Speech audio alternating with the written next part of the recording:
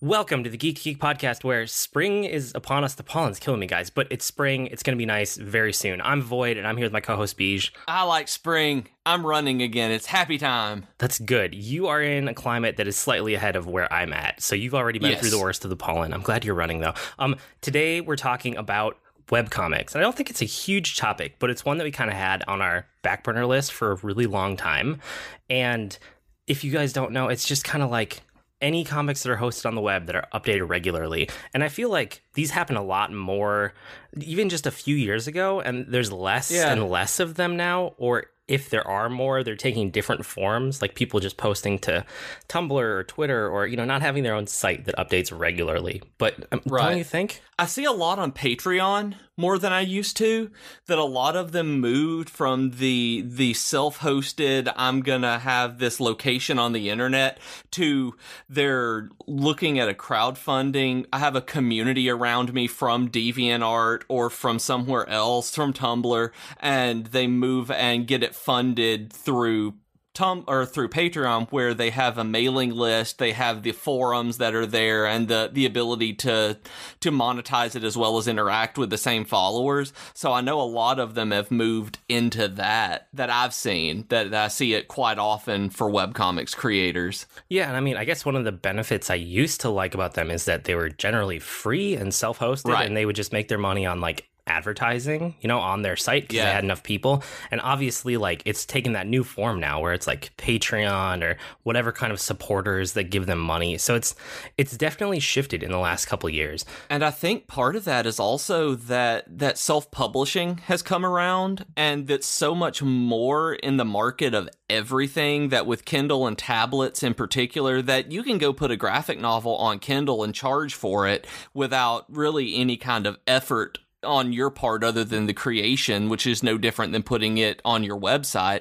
So I think that has changed it, because a monetization tactic that people used to use was putting together these nice collections of their comics and having extra stuff there. But Kindle and all of the ebook kind of stuff that, you know, like I do, has kind of ruined that for them. That avenue's not nearly as lucrative as it used to be. Right. And then there's also like the rise of social media kind of paired with the decay of RSS as a format. Yeah. I think those two go hand in hand. And it's like, you know, a lot of people used to use RSS, and some still do. I'm one of them. You know, I use Feedly for stuff, but it's not as mainstream as it was or it used to be. So I think those all tie together. And I mean, like, before we get into our favorite ones that are like active right now, I wanted to run down a list because I still have a ton that I'm like, you know, technically like subscribed to in RSS that seem like they're dead or they're like dormant or whatever. So things like Hyperbole and a Half and Junior Scientist Power Hour. I always like Hyperbole. That one. Hyperbole, thank you, and a Half. Awkward Zombie, Baneling Barbecue, Saturday Morning Breakfast Cereal. And I know that a bunch of these creators have actually gone on to do like books or bigger projects or things that are Kickstarter funded or Patreon. So it just ties back into like your theory, which I think is pretty spot on. And I love some of these, like particularly Hyperbole and a Half. That was one of my favorite ones that I found after it kind of fell off. That I was really late coming into it, so I had the archives to go through and read, and I just fell in love with Ali Broche, the lady who did it, because one of my friends suffered from way worse depression than I do, and she shared her depression comics that she did. And when I was going through all of my stuff, I saw that was exactly how it felt. Like, it was the most realistic and accurate portrayal of somebody going through a depressive episode in their life that I'd ever read, and it was awesome. And just seeing someone who was able to put that out there and create it where it I don't even how to put it, it was meaningful, but it was very reassuring in order to see that and able to share it. And there was a book that she did called Unfortunate Situations, Flawed Coping Mechanisms, Mayhem, and Other Things That Happened. I mean, it was a Hyperbole and a Half book, but it was so good that it is a great, great, great collection of a lot of the best ones that she did put together that I checked out from the library, and it was great if you haven't read it. Yeah, and then the guy who did Saturday Morning Breakfast Cereal, which was Zach Weiner, I think is his name. He went on to do a couple different. He started with Kickstarter. I don't know where it's at now, but there were a couple different like choose your own adventure books that were really funny.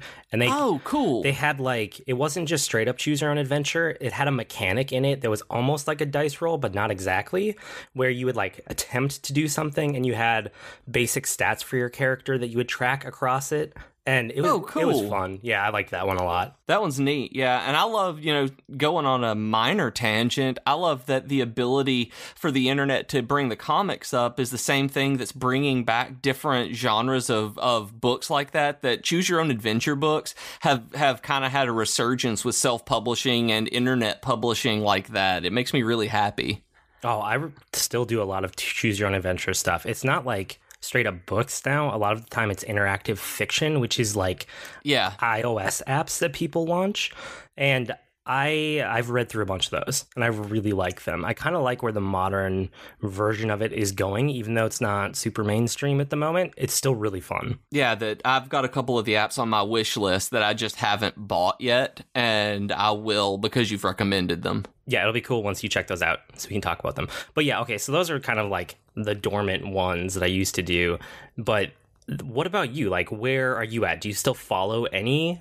I follow the Oatmeal because I feel like Matt Inman is kind of like a soulmate in a lot of ways because of his runner stuff. I've talked about it on here, and I think you've read it too, the terrible and wonderful reasons why I run long distances. Yeah, and I also, Oatmeal is one of mine on my list here too. Like, I really like what he's done, and I'm still, I have in my RSS feed. So every time a new one comes out, which isn't very often, but when they do, I always read them. But when they do, yeah, that's the thing, is they're not regular. It's not you get a strip a week or anything like that, but they're longer, more in-depth, hilarious kind of commentaries on different topics that just looking at when he said his Tesla S was like driving a spaceship, or the running stuff, or even doing political stuff, and even looks at little animals, that, what was it, the mantis shrimp, that was just hilarious. That it just makes me happy to see somebody using the format where they're basically photo essays and comic essays that are trying to do real things rather than just make you giggle. Like a lot of them, I love those too. I mean, like, I think I know you've listed down at the bottom, I see Poorly Drawn Lines, where I love it, but it's not substantial. No, it's Poorly Drawn Lines is like dumb, quick humor, like very quick punchlines, and it's, if you read like 3 of them, which will take you all of a minute, you will know if it's the type of humor for you or not.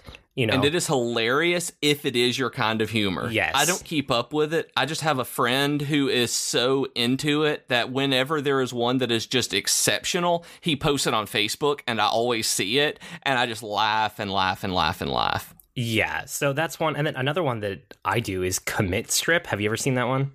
No, but seeing it that it's programmer-based humor, I'm going to have to see that because I like giggling at really super nerdy stuff. Yeah, it's like programmers and developers, and like if you are anywhere in that kind of world, like both of us are, it's really funny. But if you have not ever done development of any kind, you probably won't get the jokes. It's probably not worth your time.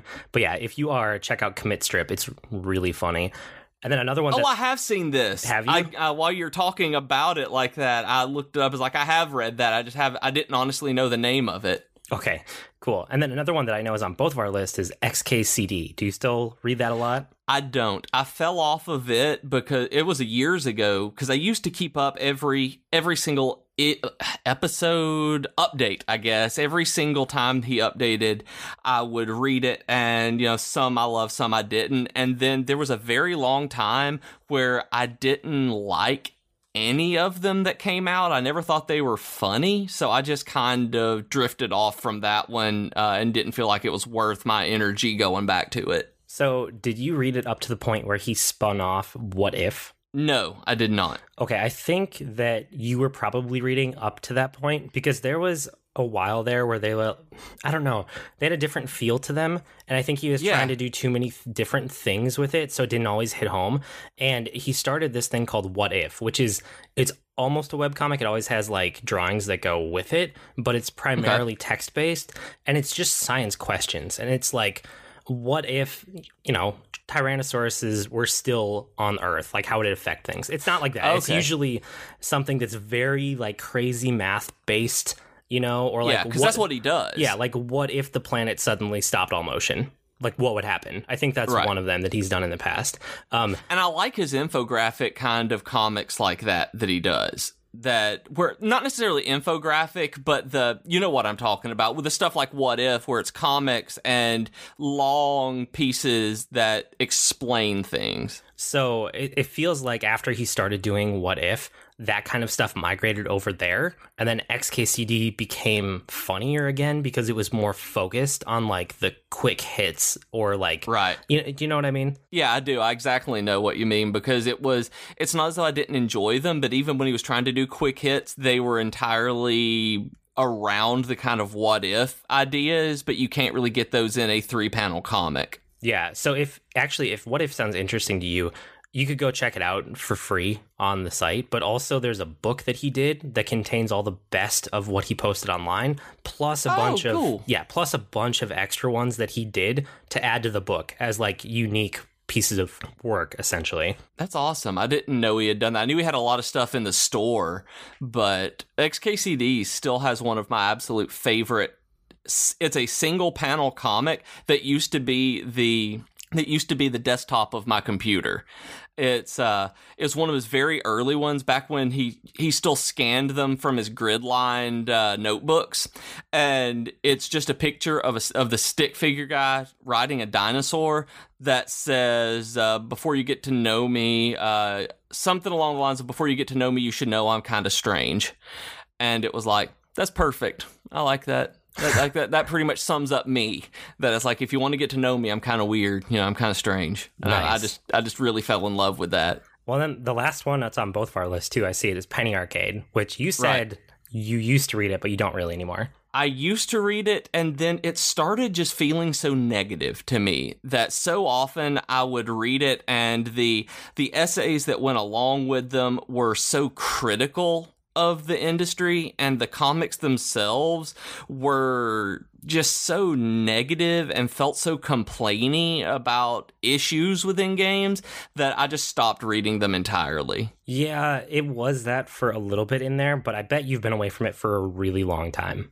I have. It has been a very long time since I've been on there, since I've read it. I'll occasionally go and look and sometimes giggle if somebody links it, but that's about it for Penny Arcade for me. I never stopped reading them, and I really like it now. There was a period where, you're right, it was kind of a little bit too negative, but then like they both, honestly, part of it is both of them kept getting older, and then both of them had kids. And a lot of the time now, like, the comic is just straight out of their daily life, like them and their families and their kids and things that happen. And it's almost always at least tangentially related to geek culture or video games or something. But it feels like someone that's more in my situation, you know, who's married with kids, which is... I don't know. I like it. I still like it a lot. That's awesome, because like I said, it just got so... It felt angry, I guess is the way to say it. Not negative. It just felt angry. That kind of angry geek culture that I drifted away from. When it was still in that, I moved away from the comic entirely. But I like that kind of domestic geek lifestyle culture stuff. So I may go back and read some of the more recent ones to see if it fits into what I like these days. Yeah, and I mean, you'll see they still have like crude humor in there also, but oh yeah, crude is fine. Okay, but it's less overall negative than it was for a while. But so yeah, I really like Penny Arcade. That's kind of the main topic. That was quicker than I thought, but that actually gives us more time for Weekly Geekery. But before we do let's dive into our geeky offer of the week. This week you have Audible, and you have it this week. a long time ago, there was an audiobook that Audible did with the cast of Battlestar Galactica.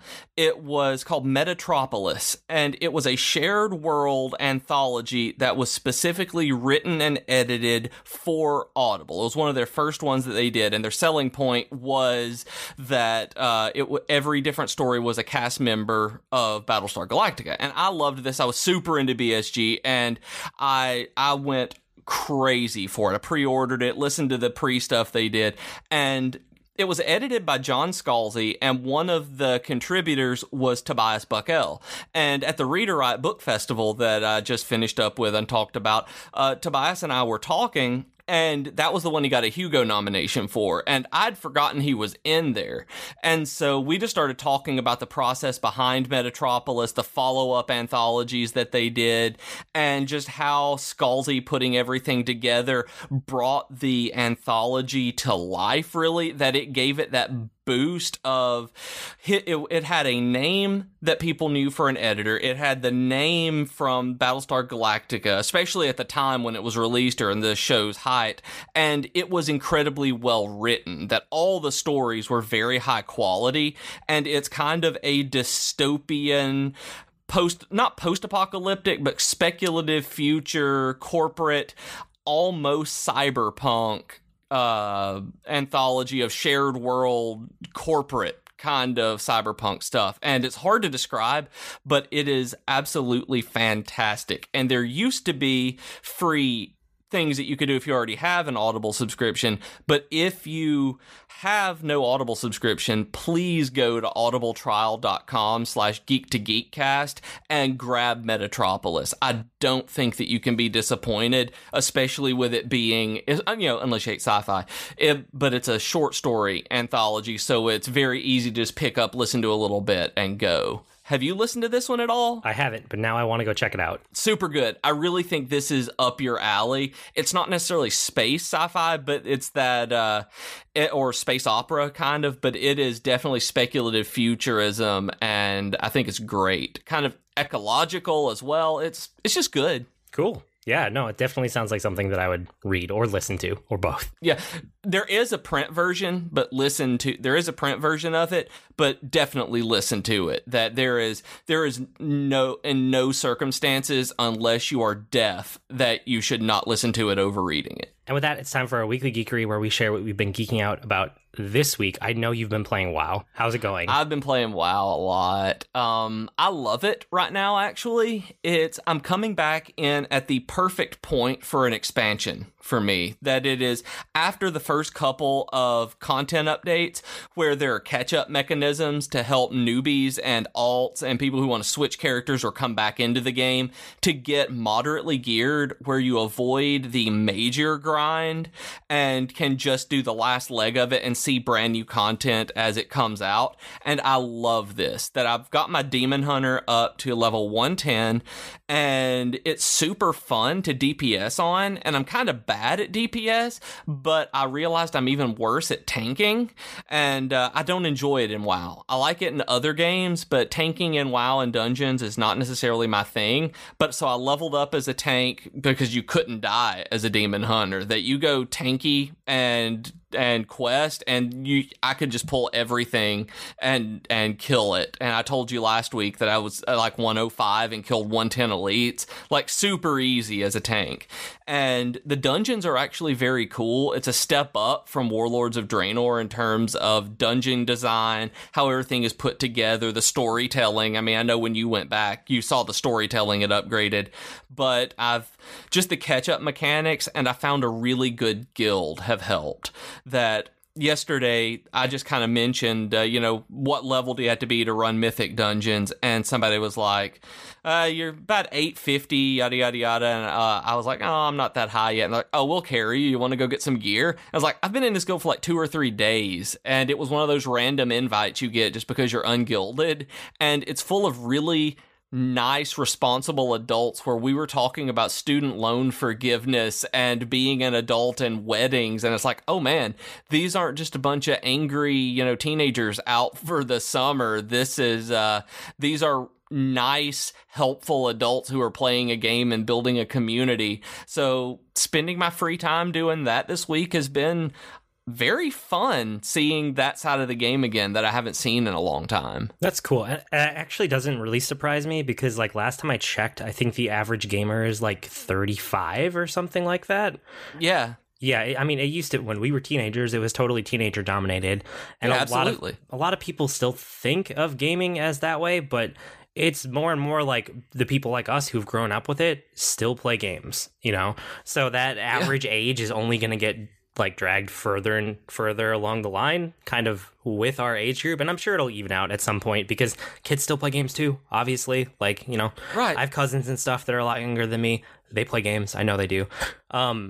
But yeah, that's good to hear. It's good to hear that you kind of fell in with the right type of group for you. Yeah, and I don't think I'm going to stick it out for a long haul. I'm not going to treat it like a part-time job and raid like I used to, but there is enough content and enough areas right now where it can be fun if you have a small group of people that you want to play with. Like the mythic dungeons that are really interesting because it's what basically replaced the heroics. There are different tiers of dungeons now, from normal leveling dungeons. Then there's the heroic ones that are basically the normal dungeons from before. And then there's the mythic dungeons, which you can't use the dungeon finder to do. And as you finish them, you get a keystone that every time you finish that, it basically upgrades the dungeon one level of difficulty. So it's like a challenge mode up to, I think, level 15. So for individual dungeons, and they reset every week with appropriate loot, yada, yada, yada, and different challenges and different, like, enemy abilities during each dungeon. So that's the kind of stuff I like with small group content with people I've gotten to know and like. So that's going to keep me playing where I don't really care about a group of 25 people doing a 6-hour raid at night.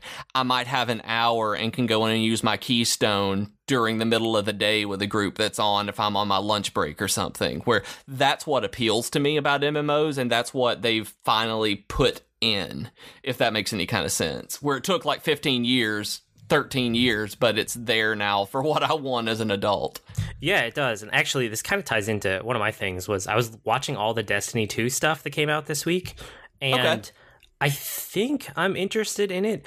I don't know. Did I ever talk about Destiny 1? It was probably before we started the podcast. You talked a little bit about it and how you got into it, but I don't know if I've ever heard you talk a lot of details because I don't know a lot about it. And I feel like if you had talked more in depth about it, that I would know more than I do. So I really liked the core of Destiny 1. It's probably one of the best console shooters I've ever played in terms of moment-to-moment gameplay. Like, the feel of the weapons, the feel of the levels, the feel of, like, you know, going in as a group. It's kind of the feeling of, like, Halo 2, Halo 3, when it was in its prime, because it's the same people who did those games. Yeah, and that is exactly why I bounced off of it, is because I didn't get far enough into the game. Like, I just played their free download, but I didn't get far enough into it to see anything past it just being a Halo 2 or a Halo 3 and see the new stuff and the upgrades that they had done to it. Well, it doesn't feel like Halo, but you can tell that, like, the team learned so much from that they went to make this game, and it's better. And I love that about it. I love that moment-to-moment gameplay. And I played all of Destiny 1. I guess there's different years because they've, like, upgraded it over time. So I played at the beginning, right? Which I guess is considered year 1 now. And I played all the way through the end of the game, and then I just stopped because there were no tools in place for someone like me to actually play the game after you hit max level and you had done all the story content. Because really, yes, you would have to do group content or pure grinding in order to keep upping your light level. And even then, if you wanted to do the next thing that was like, you know, you were supposed to do, which is like raiding or increasing your difficulty level of the kind of strikes that you were doing, which are those like 3-man co-op against, you know, PvE basically. You had to have groups. They had no group finder for it at all. Like, you could only do the normal level stuff, and that there was no normal level raiding. So I never got to see any of the endgame content. And I can't fit it into my life to like coordinate with 6 people and block out a whole night to play a game and like ignore my family and my job, and like it doesn't work for me. Like there's no way that's ever going to happen for me. And so Destiny 2, they're already talking about tools in place where they're going to let people do group finding, and it's not all the way a group finder yet, so I'm still kind of ambivalent. But then again, I liked the core of Destiny 1 enough that I know I'm going to play Destiny 2, and I will at least do the same thing I did last time. I will play from the beginning of the game to the end of the game, and then I will get my character to max level, and then I'll see. If they have tools there for me that are going to work with my life, I will keep playing it probably, and if not, I'm going to stop, because that's what happened last time. That's okay, because you get at least the money's worth that you pay out of it when you like a game, and at least get through it, play. That's why I don't feel bad about Legion right now, is because I'm getting the fun out of it. I don't feel like I just got bored like I have with other MMOs after I pay for. So I want to play Destiny 2 as well, because I've not seen a whole lot of detail about it, but it's also, I know that I've heard so many good things about where Destiny went that they have to have learned a bunch. Yes. I hope they learned a bunch. And then my core frustration with that first game is if they had just put a group finder in there at high levels. Like, that's all I needed. Like, pair me up with a bunch of other random people that also don't know what they're doing. I don't care. Like, it doesn't need to be super coordinated. I just want to see the content. And I couldn't even do that. It's like content I paid for that I had no way to access. Like, no way at all. Just because it doesn't work. It doesn't work when you're married with kids. Like, unless you're going to block out a night and ignore your family and also try to coordinate with 5 other adults, like, good luck. I mean, I don't know. That's why I'm WoW that I like the dungeon finder or the raid finder, because I just want to see the content. I don't want to do heroic and mythic raiding anymore like I used to. I don't want to spend an entire night away from my family. I want to just see what they're doing with it and experience that 1 or 2 times. And then that's why I also like I said, this mythic dungeon system is that there is challenging content in smaller bites that I can do when I have time and want to, and keep new things going on and keep me on my toes and have not just a bashing your head on the keyboard. So I really hope for your sake that Destiny 2 has that. Heck, I hope for my sake Destiny 2 has that, because with it being through Blizzard and Battle.net for their online like platform and portal, I mean, because of their Activision ties, that I'll probably pick it up and play it just because it's easy on PC now, instead of it being disconnected and having to use a different portal. And I mean, I'm a lazy gamer, and if I see it there, it's like, oh yeah, I'll do that. And I think this is kind of the future of MMOs. Like, I don't think we're going to see many traditional MMOs anymore in the future. It feels like everything's going more towards this Destiny thing where there's single player content, but then there's like matchmaking and group finding and clan or guild building, whatever they decide to call it in that game. And there's end game content, and hopefully you can do some kind of raid finder, group finder. And if not, you can pair up with people. Like, it feels like Destiny is just basically where MMOs are going now. Yeah. Which is interesting. And it'll be fun to watch like what WoW does in the next couple expansions too, because I haven't ever written off WoW completely. I always look at the next expansion because it might be for me. Yes. And that's kind of what I've done with this one, is I always look at them and decide whether or not I'm going to pick it up later or I'm going to pick it up immediately. And Warlords of Draenor I picked up immediately, and then I stopped playing it and came back at the point that I'm in right now, because I wanted to see that content, because Burning Crusade was my favorite expansion of the game, and it went and revisited that content. This one I didn't care anything about, so I came in later.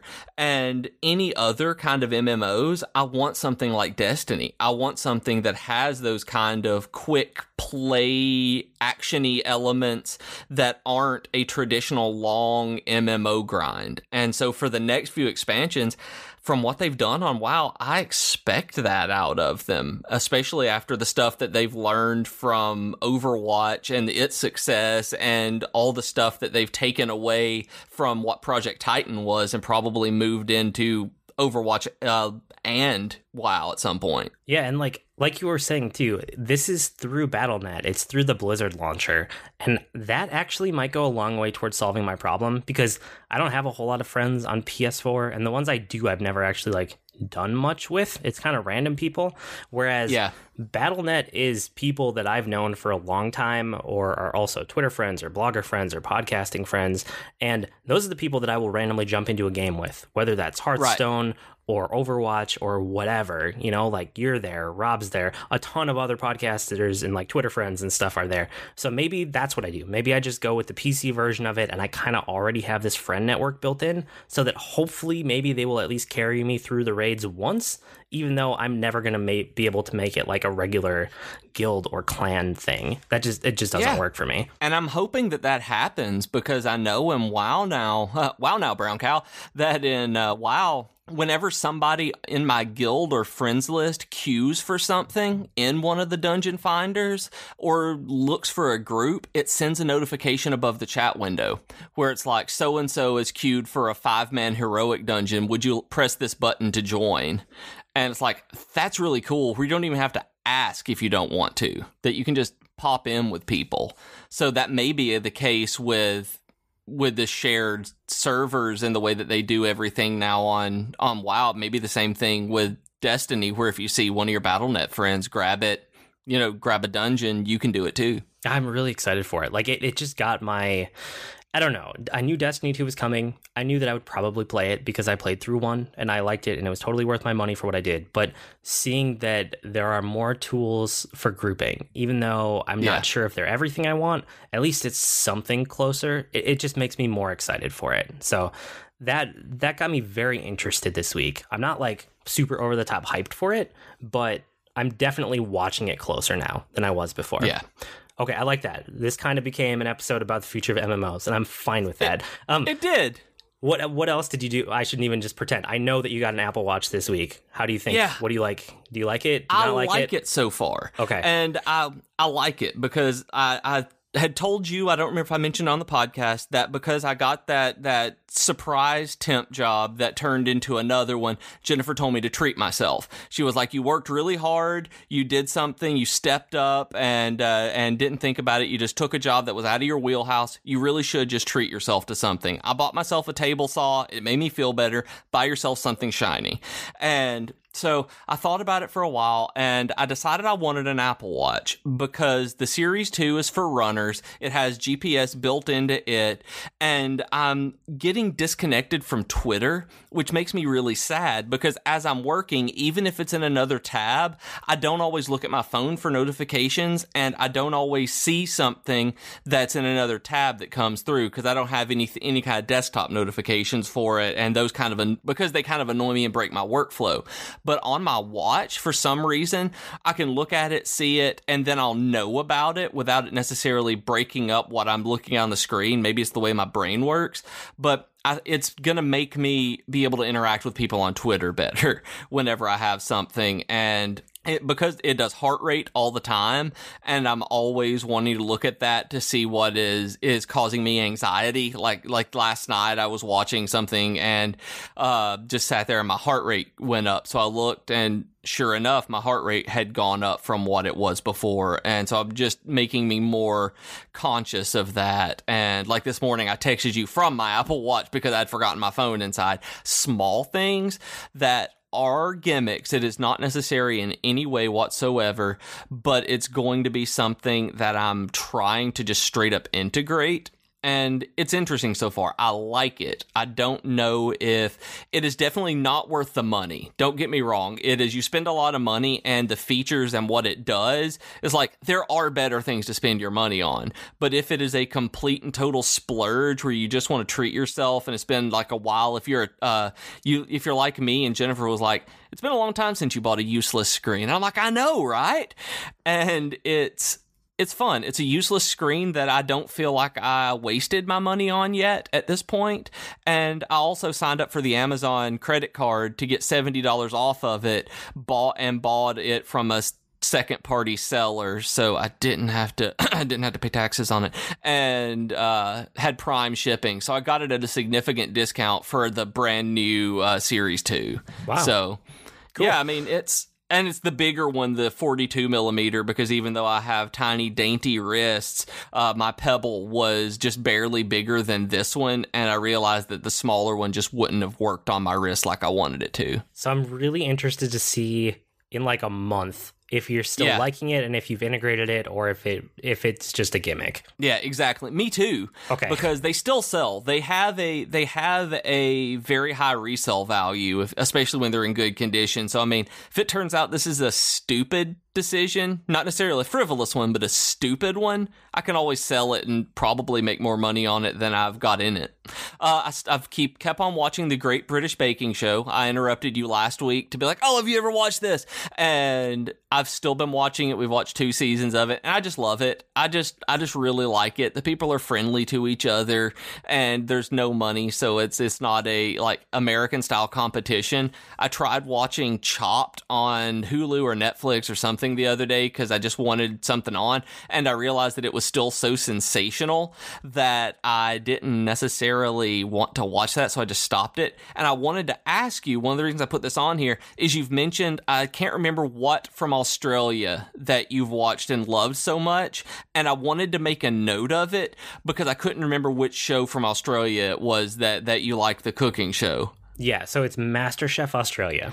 Okay, it's MasterChef. Yeah. I couldn't remember if it was MasterChef or if it was the Great Australian Baking Show or something, No. because there is a Great American Baking Show that's a spinoff of this one that has Paul Hollywood in it, but the host is Jeff Foxworthy, and I am not yeah, exactly. I am not watching that. No, it's MasterChef Australia because MasterChef, I guess, is like a global brand now. So I think there's MasterChef like France and UK and Canada, and there's a bunch of them all over. And some of them are harder to get and find than others, but the one that we consistently have been able to get our hands on and watch that is really, really good is MasterChef Australia.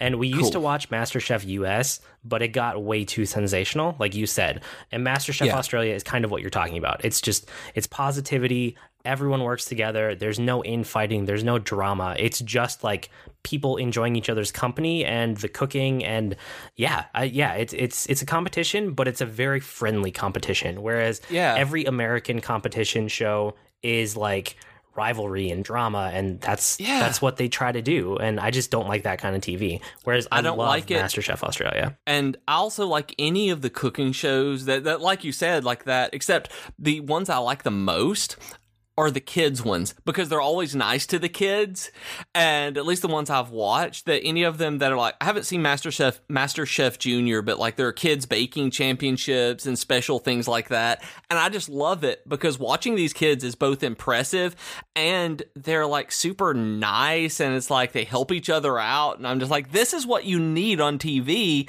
rather than having everybody like hate each other all the time and like vying for $25,000. Like, it would make me upset too. I would be angry if that happened, and little kids are just like, I'm baking some cookies, and I'm like, cool, you're having a good time. One of the things too is like Gordon Ramsay, I know they use him for as many cooking shows as they can.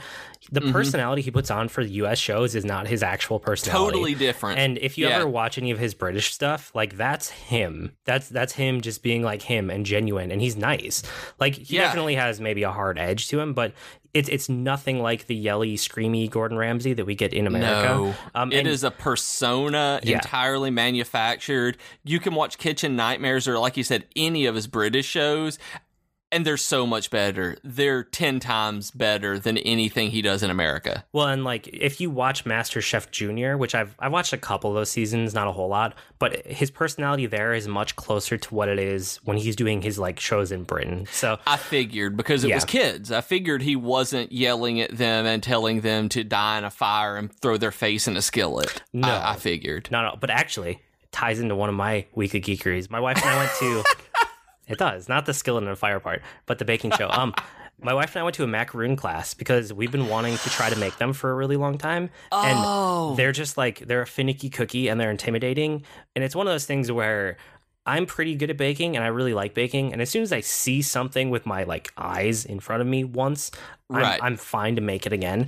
So we went and we had, it's one thing when you have like a baker standing over your shoulder looking at how you're like whipping up the egg whites with the sugar, and they go, okay, right there, that's how it's supposed to look. It's one of those things where it's like you just need to see it once, and then you just go and you do the recipe on your own, like over and over and over, and you've got it. So we did that this week. It was really fun. It was a fun date just to go on, because we try to do this kind of thing every once in a while, baking classes and experiences more than, just buying stuff. So that was really cool. That was really fun to do with her. And we're just waiting because it's been raining all week. So the humidity, we haven't actually been able to try the recipe again. As soon as the humidity goes away, we're going to make macaroons probably like 3 or 4 nights in a row until we get the recipe down. So that was really fun this week. That's something Jennifer and I have talked about doing, that we've wanted to find a cool cooking class and do together. And since she's a programmer, not programmer as in like computers, but she does programming at her library and sets up different programs for people. And one thing we've talked about is her setting up a cooking series where you learn like knife skills and things from the local culinary school that we have. And we've thought about doing something like that. And we just love it because I love to bake as well, and she is one of the best cooks I've ever met. And it's not even that she's my wife. I lucked into her coming from a cooking family where they're just all really good at it. Nice. And I've wanted to do that, especially because of the same way that you talked about. We do experiences over things, that we try to spend our money on doing stuff, that whether it's a trip or a class or something that's going to be memorable.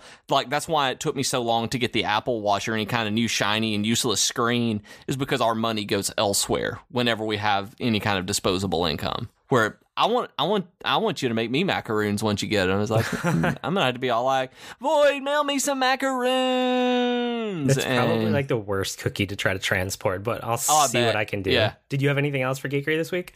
Have you ever tried online banking? Like, not necessarily the depositing your check at your bank, but one of the online only banks? Like, no.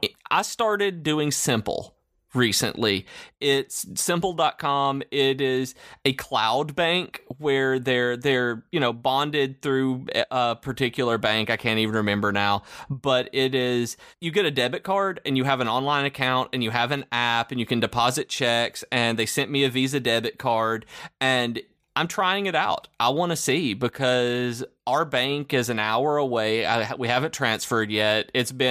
We have to go in the middle of the day to set up an account at one of the locals, and Jennifer's at work during the day, and it's just hard for us to do it. We're lazy. We're forgetful. So I just set up one of these online banks, and I'm really intrigued to see how it works out, because there are routing numbers and account numbers like everything else. You just can't get checks from this one. And because, most places don't take checks, and we have to use it for a couple of things every once in a while. But I'm excited to see how it works. That Simple is simple. I set it up. I was approved for the account. They gave me a debit card, and I've deposited a couple of checks that were approved. So it's super easy, and the app is super nice and easy to use. See, I'm interested to see. This is another thing where, like, let's give it a month or two and you report back. But this is also one of those things where you live in a different place than I do, because, like, between me and work, there's like 3 branches of my bank. Like, there's no reason I would ever go to something like this. And even if I were to switch to a different bank, like, I know another 1 or 2 different types of bank that, again, between me and work, which is only like 12 minutes away from me, I would pass like 2 or 3 branches of it. Like, I live in a bigger city than you, so it's probably different. I'm also very particular about certain things, and I don't like corporate banks. And this is a startup, and so it feels like I would rather give this a shot than go to Wells Fargo or Bank of America, where if I were to do anything locally, it would be a local bank or a credit union, because that's the kind of personality I have. So I was like, this is a startup. I've read about it. It's okay. I haven't seen a whole lot of really negative things about it. And it also, because it's so prevalent online, I use a system called Acorns, which whenever you debit something, whenever something comes out of your account, it rounds up the next dollar and puts that in a savings account. And Acorns invests it in the stock market whenever you do that. So you get a little bit of interest and dividends and stuff. So So this one syncs with all of those just super easy, and I'm looking forward to seeing just how everything goes. And this may end up being my business account. This may end up being something I use solely for freelance payments, for things transferring from PayPal, for having direct deposits and invoices being paid. It may not become my primary bank, but it's something that I can use that I know integrates with all of the tools that I'm using for freelancing pretty easily too. Cool. Good. You did a bunch this week. That's awesome. Yeah. We got a new guinea pig. He's a baby. He's tiny. He's very cute. He doesn't have a name yet. He is cute. He's fun to You cuddle. need to name him Waddles after the pig on Gravity Falls. I don't understand that reference, so no, that's not going to happen. We have it down to a couple names, but we haven't decided yet because he's still very new. But the other pigs like He's him. super adorable though. Like I've looked at that picture, but like, oh, that pig! I just want to eat it. Yeah. Don't eat him. But the other pigs really like him, and it's good. It's going well. I don't have a whole lot else to say except that we got him, and he's brand new, and he's very cuddly. And then Horizon Zero Dawn. I want to talk about this a little bit. It's the effect of talking about things on the podcast, and this used to happen to me when I was writing. I mean, if you guys haven't checked my blog recently, I haven't had time, so all my effort goes into the podcast every week instead of the blog, which I like better. It's more fun to be able to talk to you every week and put this out in front of more people. It is. But the same effect is when I used to write more often on the blog. It's like as soon as you have to talk about something or write about something, it makes you like crystallize and like verbalize what you feel about it. And it might not seem that different because you already have a feeling like in your head or in your like, you kind of have this internal feeling about a game. But once you actually have to say out loud how you feel about it, it really puts it in the forefront of your mind. And then the very next time you sit down to play that game or read that book or watch that movie, it's like something is different. There's a difference about it. You know what I'm talking about, right? I'm the exact same way because I'll sit there and I'll think it to myself. And then as I'm playing it or I'm watching it or I'm reading it, I keep thinking and I'm like, okay, I'm going to keep going. I'm thinking this. It's always in the back of my mind and I'm just experiencing it through that lens. And then I verbalize it and I talk to you or I say something to my wife or I write a blog about it or whatever. And I'm like, okay, I've gotten that out of my system now and I'm going to go do something else because that was literally the only thought and feeling I had about it was this.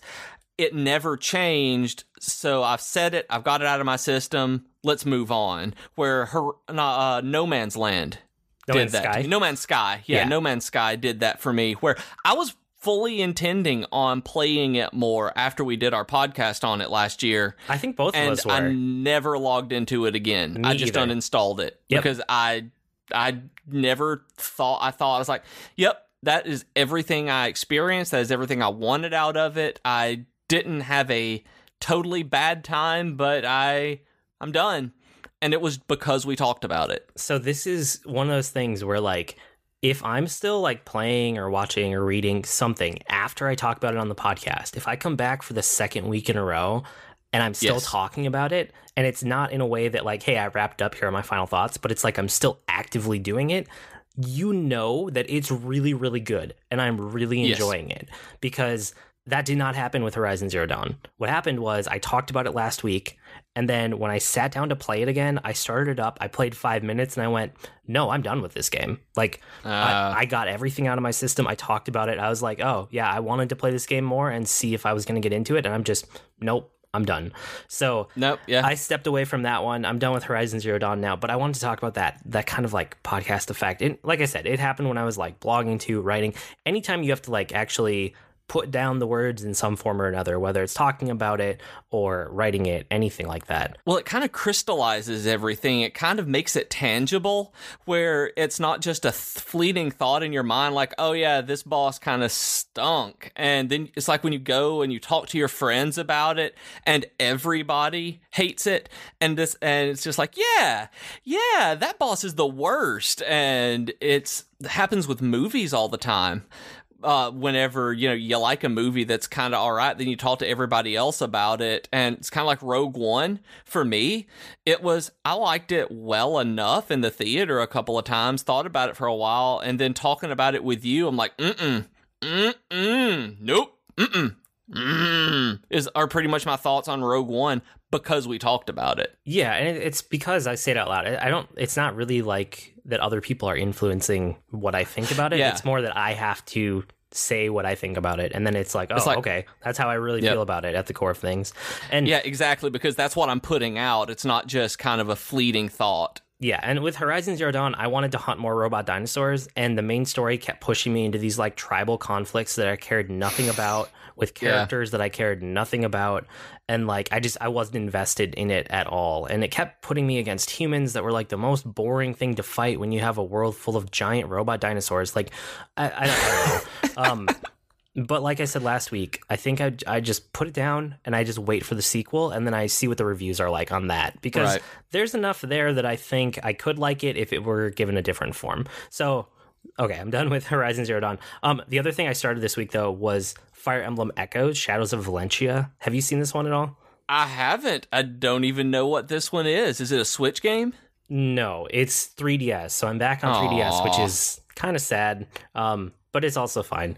It's weird. It's like okay, they're going back, and I think Fire Emblem Echoes, they want to turn it into a series of remasters for all the old Fire Emblem games.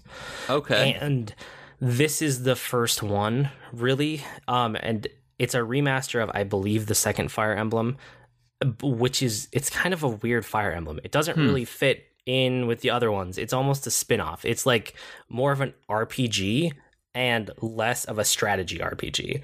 It's much more of like, I don't know, the maps aren't super planned out and thought out, and there's dungeons to crawl through and there's random encounters, but those still turn into like that overhead kind of strategy RPG map. But this one has more grinding. It also kind of has some more story to it. I'm at a place where I don't dislike it and I don't absolutely love it. It's not a Fire Emblem game like the other ones that I've played lately. So I guess the only thing I can really say right now is, if you really like the other Fire Emblems, be careful before you pick this one up. Or if you really hated the other Fire Emblems, but you've always wanted to try to get into the series, maybe take a look at this one, because it's very different from those ones. And I think I would rather have the other one. I still haven't played any of them, but from the way you describe it, I think I would like the normal ones better. Yeah, and I think most people would. If you're looking to start Fire Emblem as a series, don't start with this one. This is not the place to start. This is kind of the equivalent of Zelda 2 to the Zelda series. Okay. Does that make sense? Yep. Okay. You say that, and it's like, I know exactly what you're talking about. Yep. So, yeah, definitely, if you're looking to start Fire Emblem and you haven't ever played, look at Fire Emblem Awakening or look at Fire Emblem Fates Rebirth. Those are probably the two best places to start. And I realized that I'd left one of mine off. All the 4 Vives and the Oculus Rift, they all sold. That they're all gone and ready to be shipped out, either shipped out already or shipped out tomorrow. That all of them are completely gone now, and it's fantastic that I've got to go back and check this store I bought these at over and over again, and they're gone. I did hook up the Oculus Rift to my computer. I didn't bother setting, because I didn't have enough time to set up the Vive, but I'm not sold on VR, especially because the Rift that I had was incredibly low resolution. Yeah, you picked the worst one to try out. I did. And I knew that on purpose. I did that going in. It was interesting, and it was all right, and it was kind of cool, but I didn't have time to set up the lighthouses and everything for the Vive, so I didn't experience it, and I don't really feel any worse for the wear. I made my money, and we'll get them out the door. Cool. I think that's about it for Weekly Geekery, but we did have a request. We want to hear from you about what you want to hear from us. It's about that time of year again. In November, we had done a mini topics episode where we just kind of answered your questions, talked about topics that you wanted to hear about that may not have fit in an entire episode. Honestly, kind of like the webcomics did this time, where tell us what you want. Tell us what you want to hear about. Ask us a question. We have one of our favorite things is when you ask us about us. We've had people, we were really surprised about that people wanted to know about us. It was kind of weird, but like, hey, that's cool too. We'll talk about anything. I'll talk about anything. So if you have any kind of topics that you want to hear from us about, if you have any questions you want us to answer, we're going to be doing a mini topics episode that come directly from you here in a few weeks. So go to the subreddit, reddit.com/r/geek2geekcast, and there'll be a thread there for you to throw your ideas and questions in. You can shoot them to us on Twitter at geek2geekcast. You can email them to us. You can do at geek2geekcast@gmail.com. Just any way that you want to send a telegram if you want to, if you can figure out how. Whatever you do, let us know, because we want to talk about exactly what you want to hear about. And remember, folks, we are part of a podcast network. If you're not listening to every one of the podcasts, then go to geek2geekcast.com and see if we have anything that tickles your fancy. I blog sometimes at agreenmushroom.com, and you can find me at grnmushroom. That's green mushroom without the E's on Twitter. And I'm on Twitter as @Professor Beej. That's Beej with 2 E's. And I sometimes blog at the new bjkeaton.com. We've been Void Beej with your Geek to Geek podcast. That'll do it for this week. See you next week, geeks. Bye, bye, bye, bye, bye, bye, bye.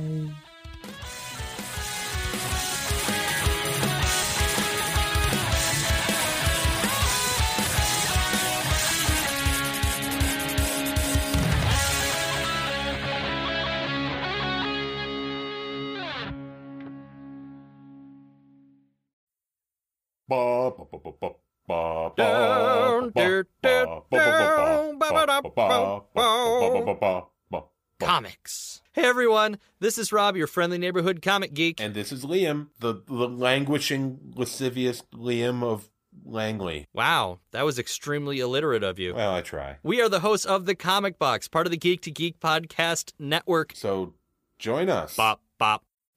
Oh, yeah.